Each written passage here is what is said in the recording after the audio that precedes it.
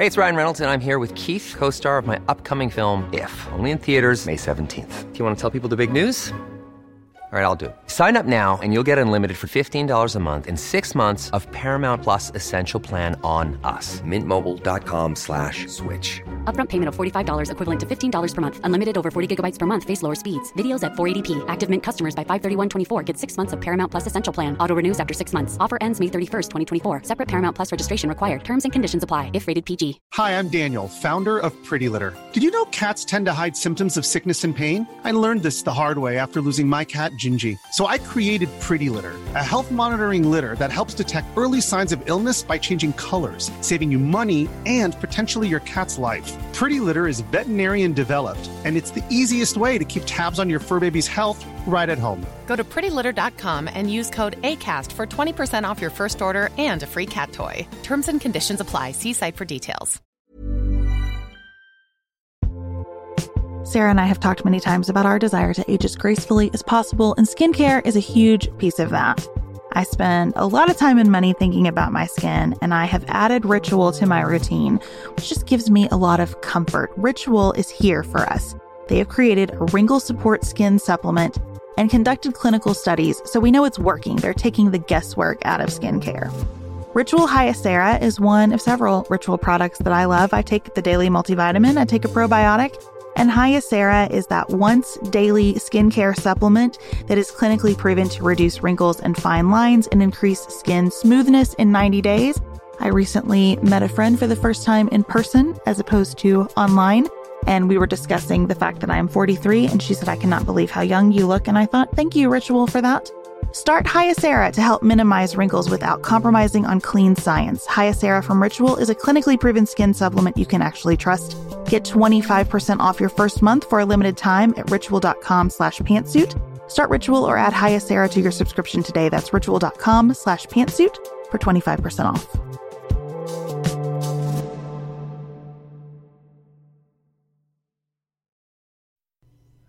With one vacancy and others likely on the horizon, the Supreme Court is on many voters' minds. We're talking today about how the court does and should influence our politics. This is Sarah from the left. And Beth from the right. You're listening to Pantsuit Politics. No shouting, no insults, plenty of nuance.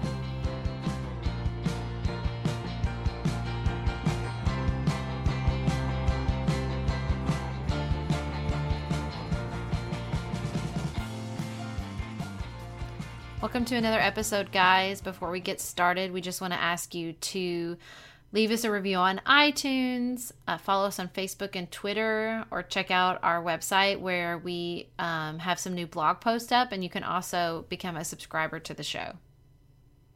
So I thought we would cover, Sarah, today in the Pearls, things happening beyond the presidential election, because there's been a lot of that, and I feel like it's getting lost. So did you see this story about the FBI thwarting an attempt to attack an apartment complex in Kansas? Yeah, I found it very disturbing, but I'm not sure if it's beyond the election necessarily. I think they're sort of related, don't you? Yeah, for sure.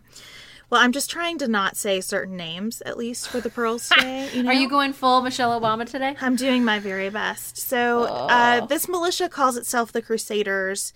3 men, 47, 49, and 49, plan to fill 4 trucks with explosives and park those trucks at the corners of the apartment complex. Now, they chose this apartment complex because about 120 Somali immigrants live there, and it's been reported that they use one apartment in the complex as a mosque. It took 8 months of FBI work and an undercover agent attending militia meetings, which, can you imagine getting that assignment? Ugh. So anyway, the FBI uncovered this, though. One of the men involved had previously been arrested for domestic violence, continuing a theme that we've discussed before on the show. This part of Kansas apparently has a number of meatpacking factories, and so it has attracted immigrants because of the jobs available in those factories. So I know that this is horrible, and we could choose to look at it as how horrible it is, and it is. But I also think, good job, FBI. Yeah, I was about to say the same thing. Yeah, it's a good reminder that our law enforcement works extremely hard, follows all these threads. So I found at least encouraging the fact that they did this, that we know they did it. It gives me some comfort, at least. Well, and this one made the news. There's so many times they prevent attacks, and we don't know that. Exactly. And so all we remember are the attacks that happened. And I mean, truthfully, we haven't had a large-scale mass attack on the level of September 11th since September 11th. And that is a testament to our law enforcement. Absolutely. Unlike the situation that we have in the United States, this is too commonplace in the Middle East, and on Saturday, more than 35 people died and more than 60 people were injured in a suicide bombing in Baghdad. There was a militant wearing a vest, and the militant detonated a bomb during lunchtime in a crowded marketplace. ISIS took credit for that. There was also an attack in Malta, Iraq, and the shooting of a local commander's wife and 3 children elsewhere. Those attacks have not been determined to be at the hands of ISIS or not, but this is all coming as Iraqi forces are planning to mount an offensive in Mosul, the last ISIS stronghold in Iraq, and I believe that started today on Sunday. So there's a lot going on in Iraq. It continues to be a really sad situation for civilians there who are just enduring the consequences of all of this conflict. Yeah, it's truly terrible. So we also wanted to talk about that on Friday. A Connecticut judge dismissed the claims of the families of Sandy Hook victims against the manufacturer of the gun used by Adam Lanza. The families of the victims had filed a claim against Remington, and the judge ruled that the gun was used in connection with a criminal act, so the manufacturer was protected by the Protection of Lawful Commerce in Arms Act. Not a particular surprise, but probably worth mentioning because it's hard to imagine this case not reaching the Supreme Court. I'm also okay if they just want to, undo that law. I'd be cool with that. Yeah, I mean, you have to wonder if something gets made of this at the congressional level, and if not, if it reaches the Supreme Court, whether the court takes the case. This could be a flashpoint in the judiciary as it's been in the legislature as well. And the final thing we should talk about is this craziness at Wells Fargo. So last week, the chairman and CEO resigned, and it has come out that Wells Fargo employees, under pressure to meet aggressive sales goals, created fake accounts using real people's names and money without their permission. And then some of these people who had accounts and money moved around that they didn't know about found out because they started paying fees for these accounts that they didn't request. And this happened at least 2 million times over 5 years, but there are former employees who said that they started raising these concerns like 11 years ago. So there's no telling. I mean, when you incentivize new accounts, what exactly do you think is going to happen? But how could something on this scale go unnoticed? Oh, it was noticed. People just didn't do anything about it because they wanted the money. I think this is insane. Wells Fargo is paying $185 million in fines and penalties. And John Kasich stepped up to say, we will not, as a state of Ohio, be doing business with you anymore, Wells Fargo, because you have lost your moral compass. Yeah, agreed. Okay, so do you want to compliment the other party before we move on to talking about the Supreme Court? You start. Okay. I am going to compliment Joe Schiavone. I hope I'm saying his name correctly. He's the Senate Minority Leader in the state of Ohio. And he introduced a bill to combat cyberbullying that I thought was sort of interesting. He's basically saying to schools, if you have ideas about preventing bullying outside of school, you can apply for grant money to carry that idea forward. And he's proposed setting aside $4 million for that purpose. People who've written about this say it's very unlikely for that bill to get through the Senate, but I think it's an interesting idea, and I'm happy that someone is thinking about this and taking sort of the new challenges around bullying that we're experiencing to the level of, like, what should we as a state legislature be encouraging? So I don't know that this is exactly the right idea. I have no idea whether $4 million is the right number, but I love that he's paying attention to this because I do think it's a pretty serious issue. Yeah, and always listening to the people on the ground actually dealing with it is a good idea. Exactly. So I want to compliment 2 people, not elected officials, but 2 Republicans that Beth and I went to college with. Brian Jewell and Brent Legg. Brian Jewell was sort of my nemesis at Transy. I was super liberal. He was like, if he was like Beth, only more conservative, and we were less nuanced about it. We were both on the newspaper together, and we wrote a lot of sort of warring editorials. Not disrespectful, just very strongly worded disagreements.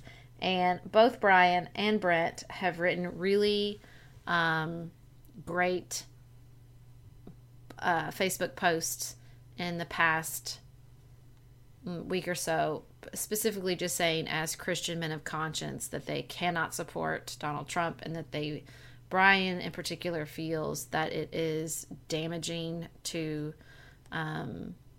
sort of the post he wrote was this, damaging to one's Christian witness to support Donald Trump. Just very strongly worded, but well laid out appeals based on their faith. And I just really respect about that. Both of them made the point that it is also not in their faith to vote for Hillary Clinton. That's fine. I disagree with that. But I just thought that they were well thought out and thoughtful and sincere, and I appreciated both of their perspectives. I mean, that's fine and all, but, you violated my rule completely about the pearls. It's okay. Oh, yeah. Sorry. I mean, I'm struggling this week. I know we want to be reasonable and we talk about the outside world, but I have struggles. I've had so many conversations in which just my fundamental understanding of people and how they function has been questioned. I think I just thought, well, everyone cares about the sexual assault of women, and once we really put that in a forefront, talk about it in a real way, we can deal with it honestly and not necessarily in a partisan way. I'm not asking anybody to vote for Hillary Clinton based on what Donald Trump said, but it's just been so upsetting how many people are like, meh, it happens, who cares? Or, no, misogyny is really bad, but we have more pressing issues. I mean, I had my friend who's running for mayor, a voter tell her, well, all men talk like that, and if they didn't, I wouldn't vote for them. And It just makes me want to crawl in a hole. Are you in the hole? Are you still there? I'm just trying to think about, I think that it has been a difficult 18 months. It's been a particularly difficult 4 weeks or so. And with every new revelation, the struggle for me as a person who doesn't want to vote for either of the major party nominees is that I am, as a woman, really invested in the idea that we cannot have another president. And I'll say another. Look, I recognize, and this is what I hear from people too. This is not new, right? Donald Trump would not be the first misogynist in the Oval Office. He probably is one in a long line of them. I get it. I cannot stand that here in 2016 we would add to that legacy intentionally and with full knowledge, right? I also understand that people prioritize different issues when casting their votes. And at the same time, I read about what sounds like almost like a quid pro quo offer from a member of Hillary Clinton's team to an FBI records guy saying, hey, can you change the classification of this information? And I know that nobody wants to hear that, right? All of our listeners' eyes roll back in their heads when I bring up a problem on the Clinton side, and then we get into this whole equivalency thing, and it just wears me out. And I think what that tells me about human nature, to meet your point, Sarah, instead of going off on a tangent, which was definitely not my intention, is that by this point in the cycle, we are all so wearing our feelings about the candidates and about the topics that have come up in the election. And I say topics deliberately, not issues, because God knows there haven't been any of those, that we just can't hear each other anymore, right? And we can't process anything that doesn't really align with where we are. And I think that happens in every election, but the problem that you're bringing to the forefront rightly is that in this election, it just feels more personal as women. It just does. Well, and here is Here is my current where I am currently. I agree that this has been a bad race. Exhausting primary, disturbing and exhausting up until this point. General, I agree that the coverage of Hillary Clinton and the constant WikiLeaks trickle of her emails is exhausting, and that Hillary Clinton is not a perfect candidate. But what I feel in the last week is that with Donald Trump in particular, there's just like this acceleration, and there seems to be some sort of meltdown happening. And as he becomes more vicious and more outraged and pushing this rigged election and rigged system, and you have people at his rallies openly telling members of the press that they hope someone shoots Hillary Clinton and mocking the press and calling for violence, and you have people plotting violence against immigrants, and it's reaching this fevered pitch, and where I have people I love and respect supporting, like saying, I don't care if he talks about sexually assaulting women. There are more important things. It's just getting, I'm worried. I'm worried about what's going to happen on Election Day and after Election Day, because it just feels like we're building up to something terrible. And I don't mean worried that Donald Trump is going to win. I don't think Donald Trump is going to win. But I'm worried about what happens when he doesn't. I'm worried about it too, and I'm worried about just the way we talk about these things. And I'm worried about the calls for Clinton's assassination from some Donald Trump supporters. I'm also worried about the fact that today we just learned that a North Carolina GOP headquarters was bombed, and there was writing on it saying Nazi Republicans, get out of here. I mean, it's from both sides. And that's surprising to me, to be honest with you. To be perfectly frank, I am surprised to hear that.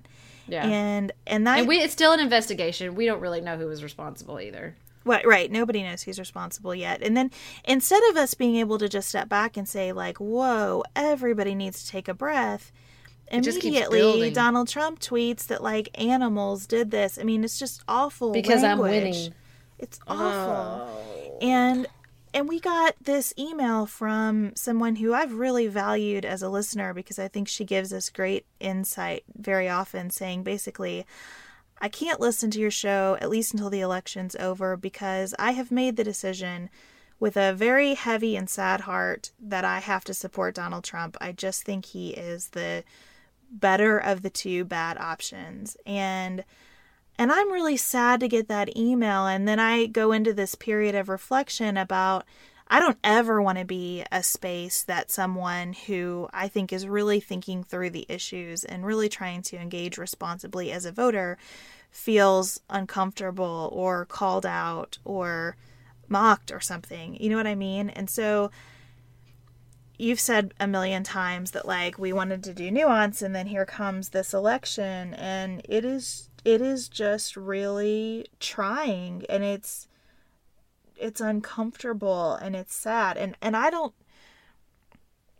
know how to feel when I zoom out, because I'm bringing so much baggage in terms of my feelings about feminism to the last couple of weeks. You know, I'm trying to stay reasonable and balanced and to have some understanding of positions of people who don't agree with me, but, like, I'm struggling.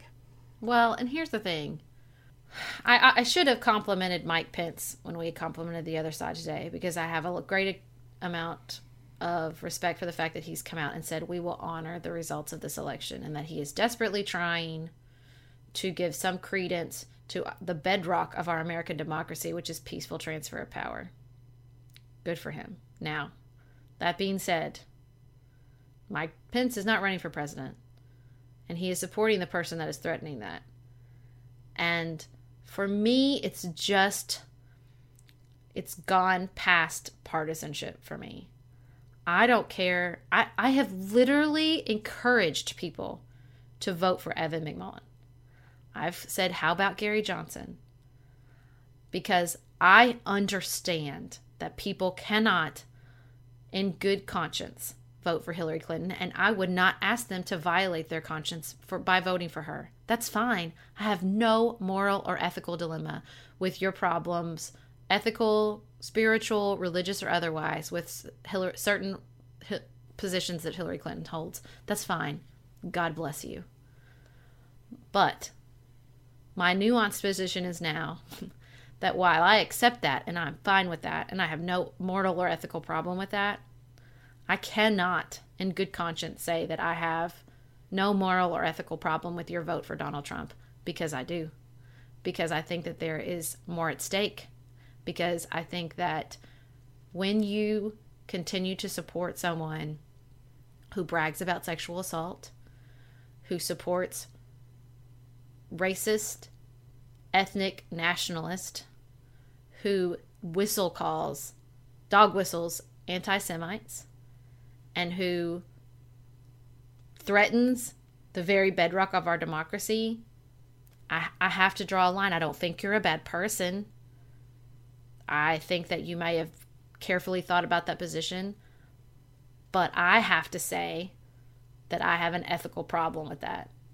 And that doesn't mean I have to insult you, but I have to draw the line in the sand somewhere. You know, like, we can be civil about it and we can have a discourse about why you feel like that, but I just don't know what else to do. I think that this is abnormal. We are in an abnormal election cycle, and there's something going on here, and I'm sure there will be football fields worth of histories written about it, but I don't know what else to do at this point. Yeah, and I get myself all tied up in knots too about the fact that I've really taken more of a turn in my own thinking about this because of the comments about women and how that is like the definition of being like a white feminist, right? Because why wasn't I here earlier? You know, because Donald Trump has insulted every racially or ethnically diverse group in our country since he started talking. And again, I understand, I kind of understand, and I'm really trying to understand more, still prioritizing other issues and still saying, look, for me, I don't like either option, but this is the option I'm going with, because going with an Evan McMullin or a Gary Johnson is effectively conceding a Clinton presidency, right? That's where those folks are. That's the response to what you just said. And we've talked that issue to death, and people believe what they believe about it, and it's not my business to decide what they should believe. But I am, for myself, realizing that my reaction about the women's issues has been disproportionate when you think about what's been said about other groups, and that requires, I think, some work on my part, just personally. And that's the thing about this election, right? It just, at this point in the cycle, commentators and journalists can continue doing what they do, but it is very, very personal for everyone in some way now. Well, because what I thought about is, like, you might not feel that what Donald Trump says about other races or about women is right. You might not agree with those statements. But for me, even if you aren't racist or you don't feel like you are a misogynist, then you're still saying that's not important enough to be a deal breaker. And to me, that is racist and that is misogynist to say, as someone said to me, well, it doesn't take precedent for me. Well, the fair and equal treatment of me or my friends of other races or my Jewish friends is not something that I can excuse. It just isn't. And like I said on the show, I don't think that makes you a bad person, but I can't excuse it. I can't excuse it in the name of nuance or civil discourse or anything else. I just can't. I can't. So that's where I'm at, and it's so depressing. and frustrating. And because I want so desperately, and I guess where I'm at is that it doesn't mean I won't still try to understand where you're coming from, but in a desire to try to understand where you're coming from, I still can't refuse to take what I feel is a moral and ethical stand. We are special breakfast people here at Pantsuit Politics, but not just when Beth and I are on the road. The truth is, I want something warm from the oven every Saturday morning and Sunday morning. It's just the truth. It makes it feel special, makes it feel exciting. I don't want to work at it. So the first time I ever saw Wild Grain, which is bake from frozen subscription box for sourdough breads, fresh pastas, and artisanal pastries, I was obsessed. You guys, I've been a member for over a year. It's amazing. It's so easy. Every item bakes from frozen in 25 minutes or less, no thawing required. You can fully customize your Wild Grain box. You can choose any combination of breads, pastas, pastries. You can even build a box of only breads, only pastas, or only pastries if you'd like. And for a limited time, you can get $30 off the first box, plus free croissants in every box when you go to wildgrain.com/pantsuit to start your subscription. Sometimes I make one single croissant just for me because I want to feel special, and they're so good. You heard me. Free croissants in every box. And $30 off your first box when you go to wildgrain.com/pantsuit. That's wildgrain.com/pantsuit. Or you can use promo code pantsuit at checkout. This show is sponsored by BetterHelp. Can I get something off my chest? Every day I feel a little pang of sadness because I think about Griffin going away to college. Y'all, he's a freshman in high school. This is not healthy or normal. This is why I have it on my list of things to talk to my therapist about. We all carry around these things, big and small. When we keep them bottled up, it can start to affect us. Therapy is a safe space to get these things off your chest and to figure out how to work through whatever is weighing you down. If you're thinking about starting therapy, give BetterHelp a try. It's entirely online, designed to be convenient, flexible, and suited to your schedule. Just fill out a brief questionnaire to get matched with a licensed therapist and switch therapists anytime for no additional charge. You gotta get it off your chest. And you can get it off your chest with BetterHelp. Visit betterhelp.com/pantsuit today to get 10% off your first month. That's BetterHelp, HELP.com/pantsuit. Looking for the perfect gift to celebrate the moms in your life? Aura frames are beautiful, Wi-Fi connected digital picture frames that allow you to share and display unlimited photos. It's super easy to upload and share photos via the Aura app. And if you're giving an Aura as a gift, you can even personalize the frame with preloaded photos and memories. You guys, I love my Aura frames. I have one in my office. I have one in my kitchen. I have given one as a housewarming gift. I have given one as Mother's Day, Father's Day. They are the most amazing gifts because this app is a game changer, in my personal opinion, in digital frames. It makes it so easy to get the pictures on there and even videos. It plays like you're in Harry Potter, you guys. It is the best. I love mine so much. And right now, Aura has a great deal for Mother's Day. Listeners can save on the perfect gift by visiting auraframes.com to get $30 off plus free shipping on their best-selling frame. That's AURA frames.com. Use code PANTSUIT at checkout to save. Terms and conditions apply.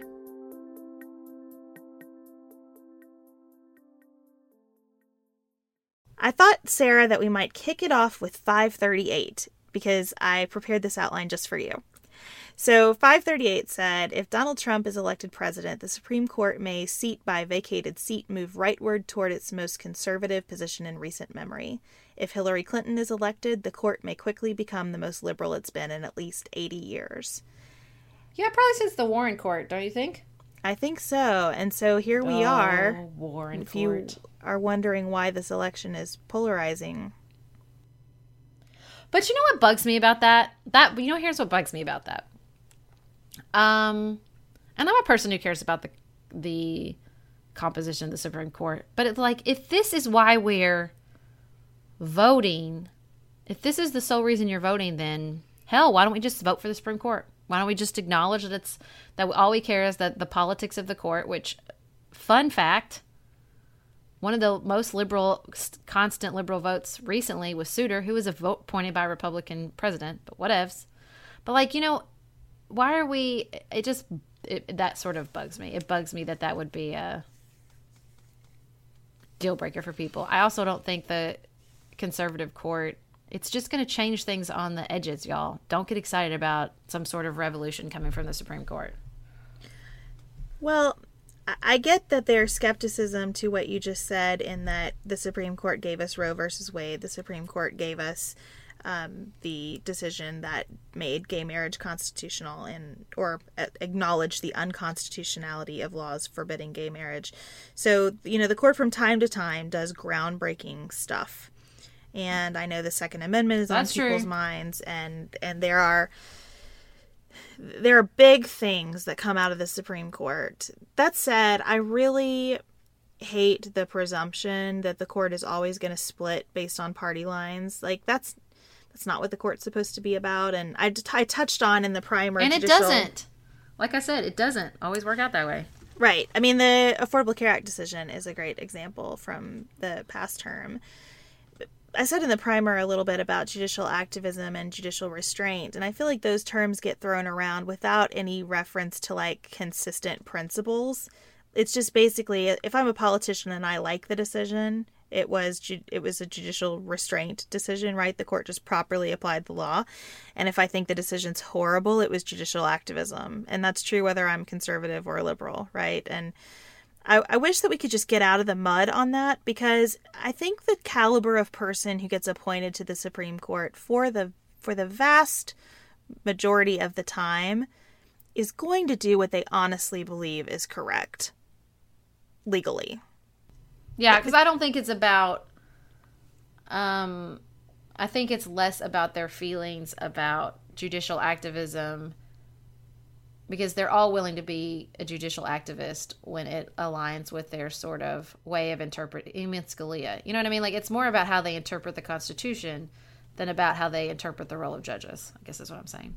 I agree with that. And I think I have more institutional trust about this because I went to law school, and you get this sense of how scholarly people become about the court and the court's cases, and how much credence even just your, like, average lawyer puts in really arcane procedural issues. It's like it becomes very important to everyone. And I know the legal system has its problems, and everyone's had interactions, and we have all these, like, slimy lawyer jokes out there. But I don't know. I guess I'm very Pollyanna about this, because I think that people really do try to do what's right and really do get how serious this is. Yeah, I mean, when I was in law school, I saw we had a panel. Well, it's not really a panel. It's just two people, a conversation. And it was Justice Scalia and Justice Breyer, two opposite ends of the spectrum. And it was just so fascinating to hear their perspectives and their sort of polite disagreement. I mean, listen, y'all. The Supreme Court lives in nuance. They just, like, swim around in it together all day long like friends in the swimming pool. So, no, it's like a totally different ballgame there. So Hillary Clinton has not put out sort of a list like Donald Trump has. There's some speculation that she might stay with Merrick Garland, that Amy Klobuchar and Cory Booker could be on her short list, a number of other federal court judges, and not surprisingly, a fairly diverse group of people. Trump's list is much less diverse and is kind of balanced between state and federal judges. And it was described by, I think this is 538 as well, as conservative, yes, but with a contrarian or anti-establishment streak. Practically no judges from East or West Coast. Heavy on state judges, which might reflect a populist orientation, given that state judges are usually elected and federal judges are appointed. So, we'll see what happens. I think that... Well, you know what liberals talk about all the time. I do. That she's going to appoint one Mr. Barack Obama. That's always sort of the conversation I hear over and over again. And I could see her doing that. I would have said no way like a year ago, but his approval ratings are so high now. So high. Well, and you know why that is, right? Like, when we look at these two options, everybody goes, yeah, he's amazing. and I do think that Michelle Obama's recent speeches have bolstered his popularity. I mean, the family continues to be more and more a dignified, like shining example of what's good in America as a family. Even if you disagree with him on everything politically, they've just carried the White House so nicely. Yeah. You know, I thought Samantha, this is totally unrelated to the Supreme Court, but Samantha Bee did a funny thing where she gave, and it was so true, and she put these pictures up, and I was like, man, she's right, about, it was George Bush and Laura and their 2 girls, and Barack Obama and Michelle and their 2 girls, and she was like, look, we have had 2 good Christian, upstanding, caring husbands, and you are not dragging us back. Like, it's so true. We've gotten so used to them. Like, they were both such, listen, George Bush is not my favorite, but such a good, caring, devoted husband, both of them, and it's been so nice to, like, just not worry about that part of everything. And 2 families who really have just had a lot of dignity about the office. I mean, you can just see how important it's been to them to carry themselves in a way that sort of befits the office, to say something that sounds very... But back to the Supreme Court. So what are your thoughts on constitutional interpretation, Beth? I'm intrigued. Yeah, so I would not say that I am like a Scalia conservative, although I have always enjoyed reading his opinions because that's because they're entertaining. They are. The man can write. He can turn a phrase. Could. I think that, from my perspective, I worry about the Constitution as a living document because that is so open to interpretation. To be honest with you, I think my problem is never really with the court. It's with the legislatures and the executives who don't do their jobs, and we get cases going to the Supreme Court that should never be there. You know, I hate that we have legislatures that just put, whatever you think about Roe versus Wade, it's been decided. And for me, judicial restraint is, this has been decided, it's off the table now, it's done. And so I hate that we have state legislatures just pushing the envelope and trying to get workarounds and hoping for a more conservative court that might start to roll that back. That is not conservative in my view. And I hate the idea that we have legislatures trying to push the constitutionality around the Second Amendment. Like, we have a body of case law, the lines are pretty well drawn, and I feel like it's just become this game in a way that ignores the fact that, yes, the Supreme Court is supposed to uphold the Constitution, but everybody else takes that oath too. So is the president. So are members of Congress.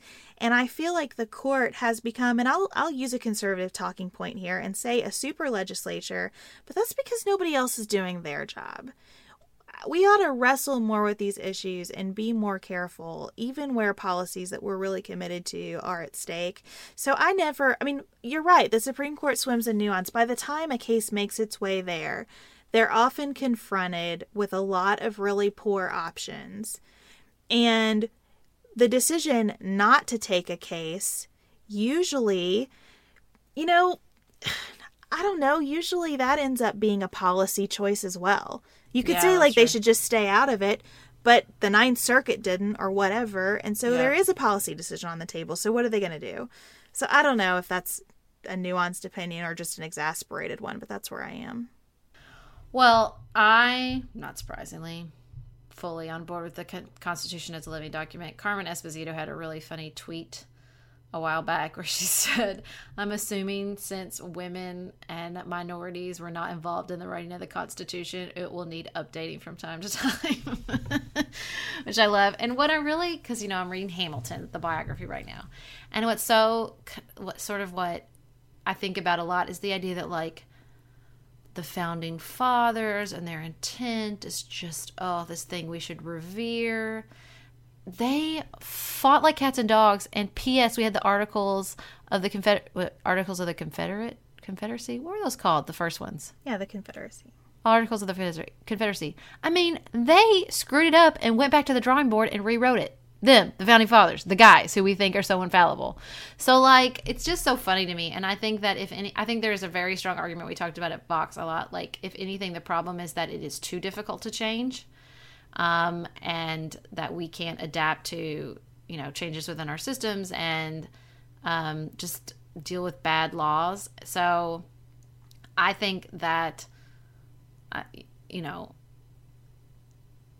I'm ready for a more, I hope obviously that Hillary Clinton wins, that we get more liberal justices, because I think that particularly with regards to our criminal justice system, that we've been chipping away at people's rights slowly, particularly their Miranda rights, and I would like to see that reversed. I also have a big problem with the composition of the court. Like, it's not, and I don't mean diverse as far as minorities and gender. I mean, it's just not diverse as backgrounds.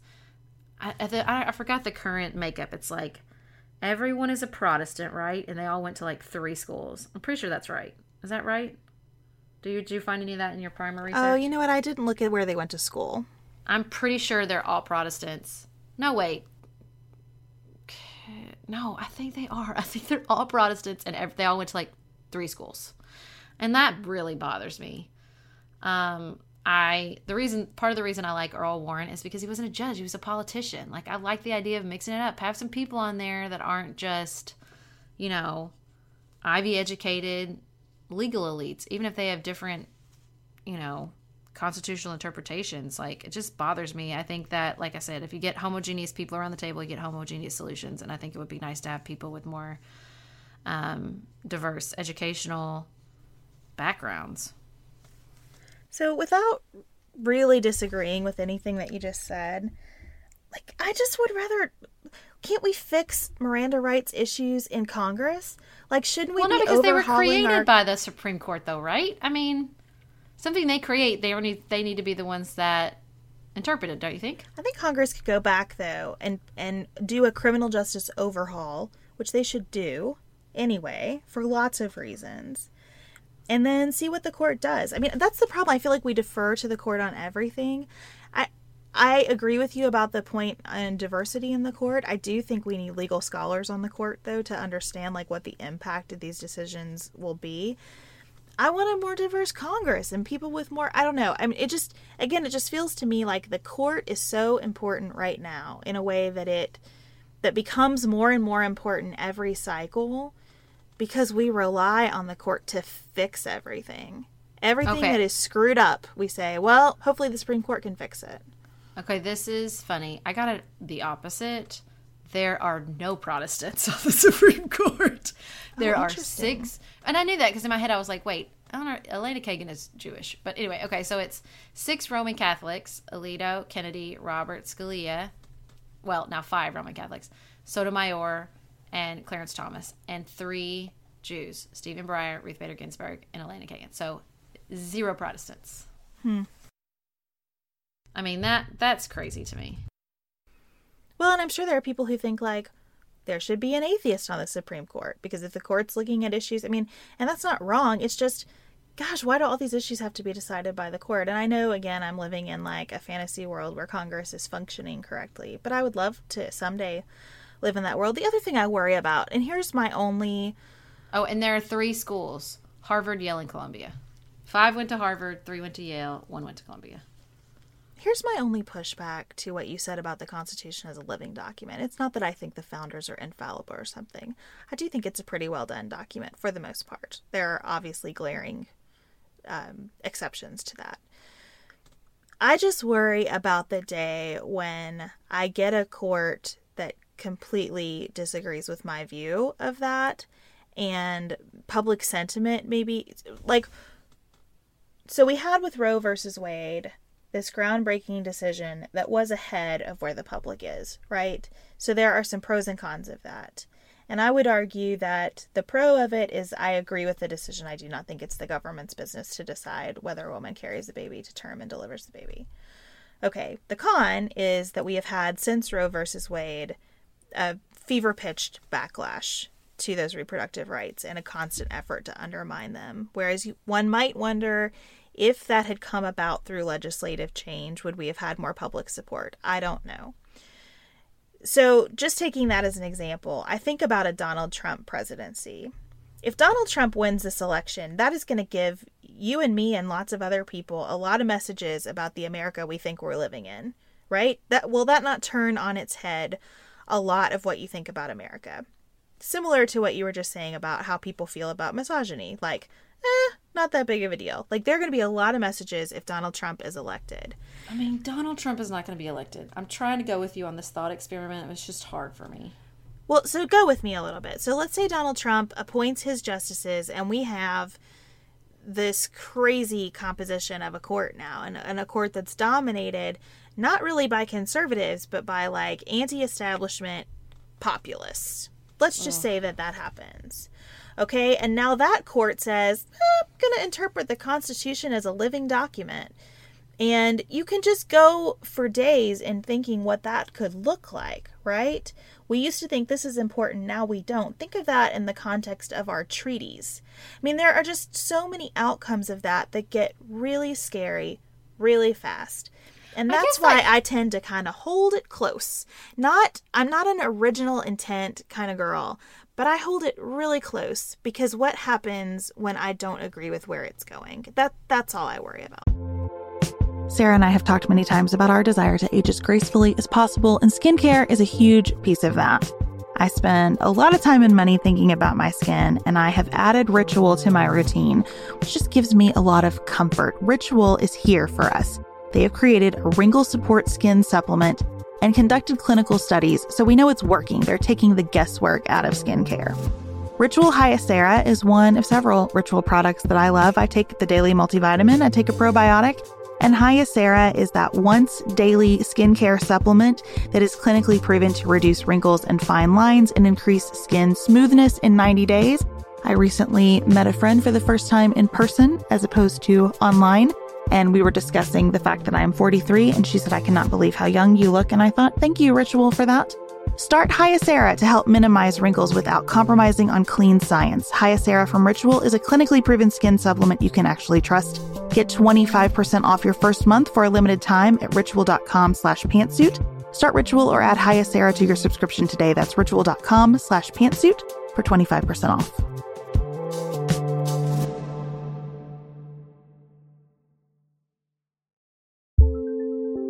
There's not much worse than a dry and itchy scalp. Also, when you get your hair colored and then it does not last as long as you and your stylist discussed. It could be that unfiltered, mineral-filled water is the culprit. Hard water is a leading cause of damaged hair and dry, irritated skin, and about 85% of the United States uses hard water, filled with dissolved minerals and added chlorine. That's where Canopy's new filtered shower head comes in. Canopy, known for their beauty hacks and reimagined humidifier, has revolutionized the filtered shower head. Dermatologists recommended this unique 3-stage filtration system greatly reduces contaminants and odors in your shower water, leaving you with healthy hair and glowing skin. Best of all, the Canopy filtered shower head is hassle-free. Installation is a breeze, and its unique quick-release filter replacement feature allows for seamless filter replacement unlike any others on the market. Go to getcanopy.co to save $25 on your Canopy filtered shower head purchase today with Canopy's hassle-free filter subscription. Even better, our listeners can use code PANTSUIT at checkout to save an additional 10% off your Canopy purchase. Hurry, your hair and skin will thank you.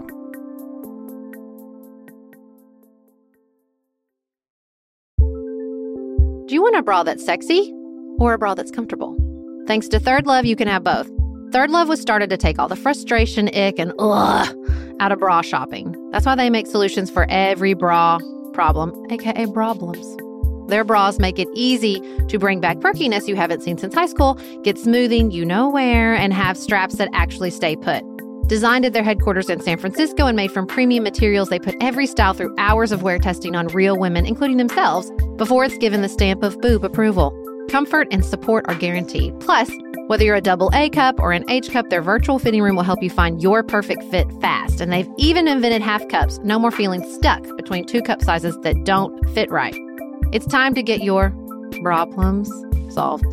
Visit thirdlove.com and get 15% off your order with code podcast15.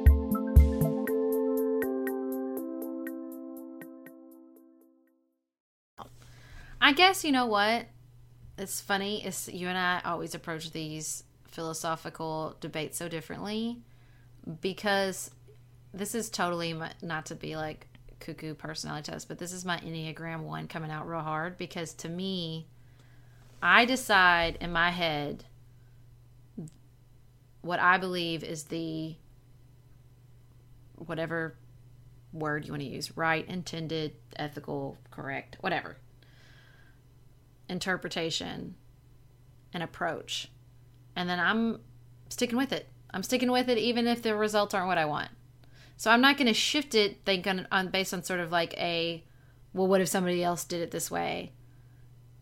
Because truthfully, I think that Scalia and those people haven't, I mean, they do push it. They are quote unquote judicial activists, and they do sort of make it a living document when it suits them. So I know what that's like. You know what I mean? Like, it reminds me a lot of the Baker v. Carr episode of More Perfect. And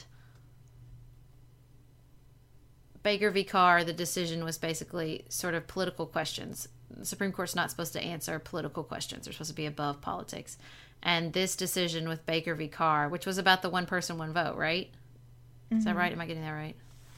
I blocked my legal education. Anyway, I believe that was the issue. And there was this, I mean, like, one of the justices had like a nervous breakdown because they felt like so much was at stake. If they took this question, then that meant other political questions were going to be open to them. They ended up deciding, they took the case, they went forward. Dude had a breakdown. Other dude who didn't want them to decide that way had a breakdown. But anyway, at the end of the podcast, they say, well, truthfully, Baker v. Carr gave us Bush v. Gore. And all these liberal justices who desperately wanted to answer the political question to solidify people's right to vote under the one person, one vote got George Bush. And the law professor was like, I teach that in my class. I say, look, this is, when we open up to political question, we protect a lot of people's rights, but we also get Bush v. Gore. And one of the students was like, well, it was worth it. Like, this is the correct interpretation, and if that's what happened, that's what happened. And that's sort of how I feel. Yeah, some people might get into trouble, or, some people might get into power and make decisions I don't agree with, but I don't support that judicial interpretation because it gets me what I want policy-wise. I support it because I believe it's correct, because I believe it's the proper way to interpret the Constitution. I think it's the best way, even when people are in charge that I don't like, even if Donald Trump got him president. Like, to me, I don't play, well, what if, does that change? I guess we're just playing it different ways. You're saying, well, what if that happens? Does it change my position? I do too. It doesn't. I think that too. I think about, well, what if somebody else got in charge? I sort of feel the same way about executive orders. President Donald Trump. I think I still feel the same way about executive orders. So that's just where you and I, it's funny though. I feel like that philosophical debate comes up a lot, and we just feel differently about that. Yeah, we do. Because for me, the process is always the protection, because the less someone is deciding what's correct, the more comfortable I am, because that makes me feel like I get to decide for me and my family what's correct. And I think that's just maybe the defining issue that makes you liberal and me conservative. Yeah, because I'm always, that's so interesting that you put it that way, because for me, I'm not thinking, this sounds bad, I'm not thinking about my family, because I have the sense that, like, because my family and I are privileged and because we have resources, we'll be fine. I'm thinking about the families that don't have the ability to decide and protect themselves and need help and need resources and or have rights that, gay families, those laws don't affect me, but they need help. So it's so funny. Like, I don't ever think like, well, I want to be the one that's in charge of my family. I'm thinking about the people like whose families really need the protection. Does that make sense? It does. But I mean, you think about those families too. I do think about those families. And when I hear that, what I hear is, there are and I know you don't mean it this way, but like, this is what's in my brain about that. When I hear that, I think someone might be disadvantaged in a way that I am not, but that doesn't mean that I know better than them. And I don't want to protect them in a way that's ultimately condescending to them. Mm-hmm. And so, I think that's our fault line, Yeah. And thank goodness we have it, because we would have rather boring conversations if we didn't, I think. And because it's important to have both sides at the debate. This was also a discouraging conversation I had where someone told me I was having a conversation on Facebook, and the person, I said, I care about these things. I care about the national debt. I worry about foreign attacks. I worry about the cost of health care. And the person responded, well, how is that? I'm not even going down the liberal vortex with you. How is that even possible? Because liberals are exactly responsible for all those problems. So how could you care about them? And I'm like, really? That's harsh. Really? I can't care about the problems facing our country because liberals are solely and completely responsible for all of them. Truly, that's how you feel. Like, that is depressing.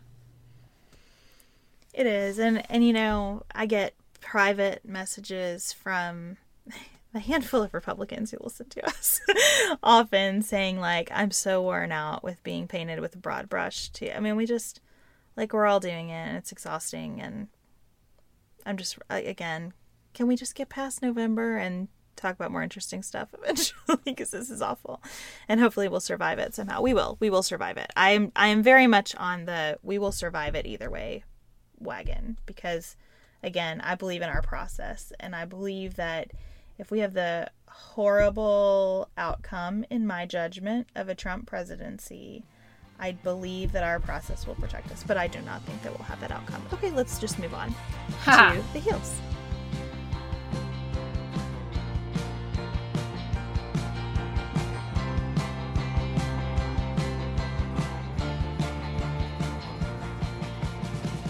So, Sarah, we sort of jumped the gun on what we were going to talk about in the heels, which is like taking care of yourself during the election. I have some. I was just bemoaning my state. I didn't talk about actual self-care. Okay, have at it. I watched Ali Wong's Baby Cobra comedy stand-up on Netflix as self-care last night. People, stop what you're doing. Take your butt to a television and or computer screen or your phone while you're at work. I don't really care. And watch this thing. I laughed so hard, I cried all my mascara off, and then I got like a laugh headache. So funny. I love a good laugh headache.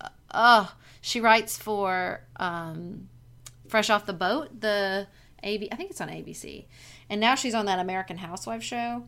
But oh my God, she just had like such like, I really, really like sort of, you know, I like Amy Schumer. I'm sort of over her now, but like, I really like female comedians who push the envelope of what is acceptable for female comedians to joke about.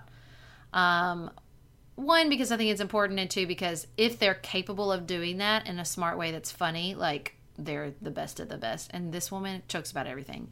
She jokes about her miscarriage. She jokes about every gross bodily function and sex, and oh my God, she's so funny and so smart. She does this whole riff on lean in and how and feminism is the worst. She doesn't want to lean in, she wants to lay down, and it's just so funny.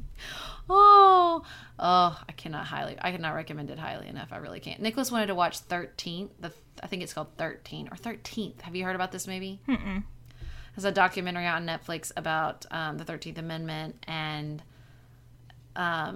it's supposed to be really intense and really good. And I just told him, I was like, I can't. And you know how I feel about documentaries and learning things, but I was like, I can't do it tonight. I'm emotionally incapable of like a tough America's Broken documentary. Like, I just can't do it. So I watched this instead, and that was the right call.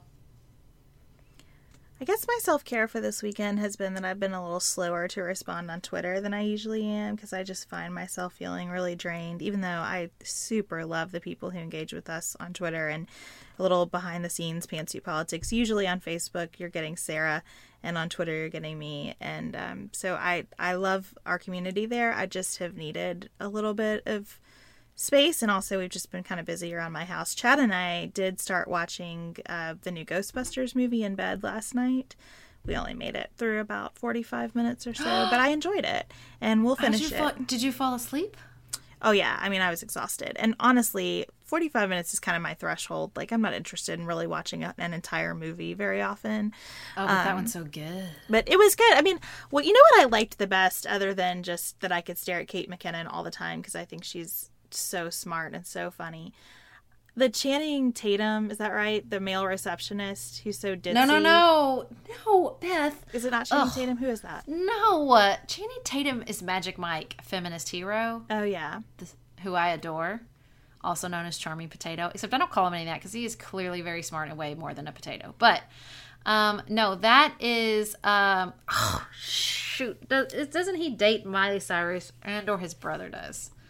I don't know. He has a Thor. great accent. He was Thor. Thor. He was. That's right. He was Thor. So who's that guy? I don't know. Okay, I'm good. This is how much I don't care about Chris Hemsworth. Yes, Chris Hemsworth. I just Liam feel like Hemsworth. That's his brother. it is manna from heaven to me to see a ditzy male receptionist. Oh, I love in a it. movie. It's the best like thing ever. it was genius. I thought that was the most brilliant part of the whole thing. It's good. Did you it's get funny. to the first time when they confront the guy in the basement? Spoiler alert. Yeah, I think so. I think love that's it when he's about when I like- started to drift off. That's my favorite, when he's like, no one takes me seriously and everyone makes fun of me and you don't know what that's like. And they're like, what are you talking about? That's how everyone treats us all the time. Yeah, and I love Melissa McCarthy. I mean, the whole ensemble is a great ensemble. So that was my self-care, I suppose, for the weekend. But I mean, elections are hard. The emails that we get that are critical, the iTunes review that called me self-righteous really has me like all in knots and very paranoid now about how I sound. And I think everything just gets closer to home, you know, as we get closer to November, and it'll be over soon. It will. It will. It's so close, like 23. I had my first debate too, by the way. How did that go? It went really well. I was very happy with it, and I was very happy with how the paper wrote up the debate. I mentioned how many doors I walked on, like a lot, to the point where the other candidates were sort of cracking jokes like, well, I don't knock as many doors as Sarah. But it worked because the paper wrote about how many doors I knocked on. Thanks. There you go. So. Work in the press. So just to close out on a positive note, by the way, since we opened talking about the firebombing at the North Carolina Republican Party headquarters. One of my friends just posted that I don't know who, Democrats helped reopen a North Carolina Republican office, and they raised $13,167 in 4 hours, and they've already met their $10,000 goal. That's awesome. On GoFundMe. So that's awesome. God bless you, whoever you are. I went to contribute money, but it was already closed out. So there's a little bit of positivity and nuance and bipartisanship to end our show. I love it. Well, please continue those good vibes on our Twitter and Facebook pages. We really do value everybody's insights, and we try to read every article that someone sends us and comment as quickly as we can. We will be back with you on Friday for another episode. Until then, keep it nuanced, y'all.